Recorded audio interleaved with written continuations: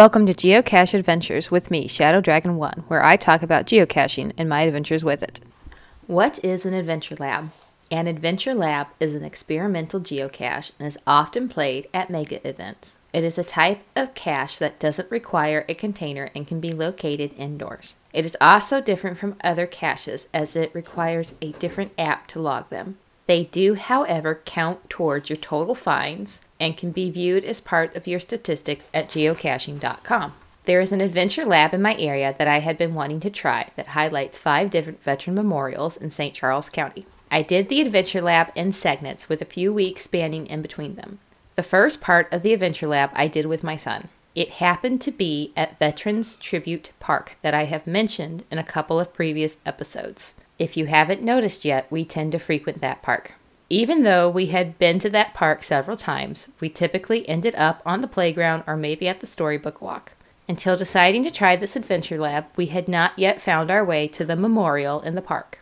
The walk up to the memorial has different panels, quote, covering conflicts from the time St. Charles County was organized in 1812 to present. The memorial itself displays the names of soldiers from St. Charles County who died serving the nation in World War I. A few weeks later, I started my second segment of the Adventure Lab. This time my husband was along with us, and we made a nice family outing of it. The second location took us to the St. Peter's Veterans Memorial, which is located in the St. Peter City Center Park. It's another park that we tend to go to in order to play Pokemon Go. The park has some nice walking paths around and happens to house multiple Pokestops and gyms. Unlike the first memorial, we happen to have visited this one a few times. It's an interesting memorial that honors all veterans of all branches and has multiple sections to it, including a Korean War monument and a Vietnam War monument. The third adventure lab was not part of a park like the other two, but was a standalone monument not too far from the highway. I had never been to this one and had no idea it existed. It is a very neat memorial and had a nice little picnic spot next to it. The memorial is rather unique, featuring cast bronze boots in front of panels for each branch of service, and a lone pair for prisoners of war and those missing in action. The fourth location took us to the St. Charles County Veterans Museum, which we also didn't know about. The Adventure Lab was set up so that you did not have to enter the museum to log the location, which was nice because it was closed due to COVID-19.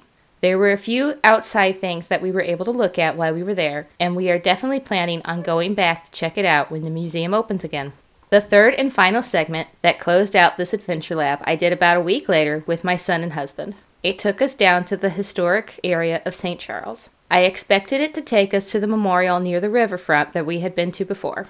Instead, it took us by the courthouse to a smaller memorial that we hadn't been to before. The location for the answer of this location wasn't as obvious as the others, as it was on the back side of the memorial. I really like a few different things about this adventure lab. First of all, I just really like how the creator of this decided to honor veterans by highlighting monuments that people may otherwise not have known about or ventured to. It certainly did that for me and my family. Second, even though my son is only 5, he is very interested in military stuff. And I don't just mean the typical toy soldier stuff. When we go to our local library, he loves to go to the children's nonfiction section and get books on different military machines. He's always asking for books on military trucks and tanks and rifles, and he loves them. So it wasn't very surprising when he ended up being really interested in the memorials and asked all kinds of questions about them and wanting me to read the panels to him at every location. It was very neat to see him take it all in, even if he doesn't fully understand what it all means yet.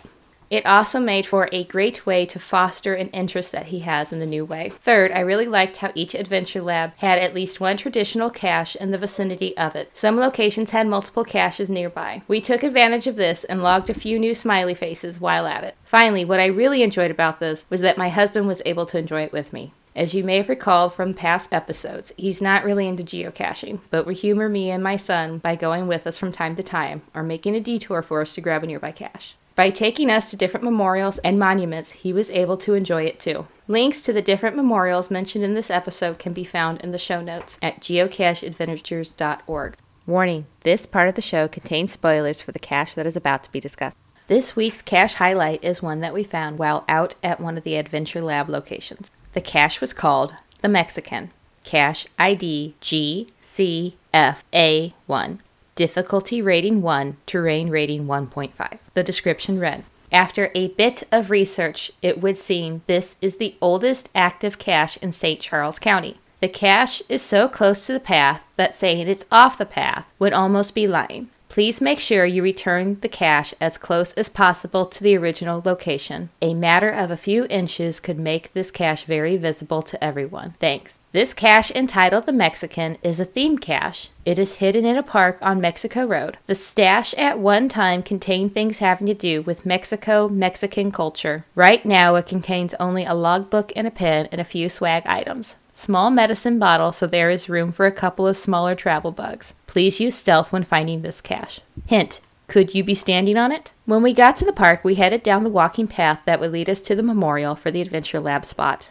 Along the way, I pulled out my geocaching app and looked to see what else was in the area. I saw the cache, The Mexican, was on the way to our destination, so we decided to stop and find it. The walking path led up to a bridge that crossed a creek. The map showed the cache on the other side of the bridge, so we crossed over and started searching. Thanks to the hint, it didn't take long to determine I needed to look under the bridge. My husband and son stayed on top while I walked around the side to go under. I didn't have to go far. As soon as I walked around the edge, I saw the cross support was box steel, so I peeked inside. Sure enough, I found a large pill bottle, like a vitamin bottle, wrapped in a geocache sticker. I stood at the side of the bridge, signing the log as a friendly dog nose popped over to see what I was doing. I looked up and said hello, puppers, and saw an older gentleman walking a dog. We said hello to him and commented on his friendly dog. There's a feather one back there, he said, pointing towards the other end of the bridge. We looked back and saw 2 women he was with walking a chicken. The chicken was wearing a harness and walking on a leash. It was the best random pet encounter ever. We talked with them for a few minutes about their pet chicken and then parted ways. The cache itself was a simple find, but the encounter we had at the cache made a lasting impression on us all. You have been listening to Geocache Adventures with me, Shadow Dragon 1. Feel free to reach out to me on my geocaching profile page, Shadow Dragon 1, or at geocacheadventures.org. I hope you've enjoyed this episode, and thank you for listening.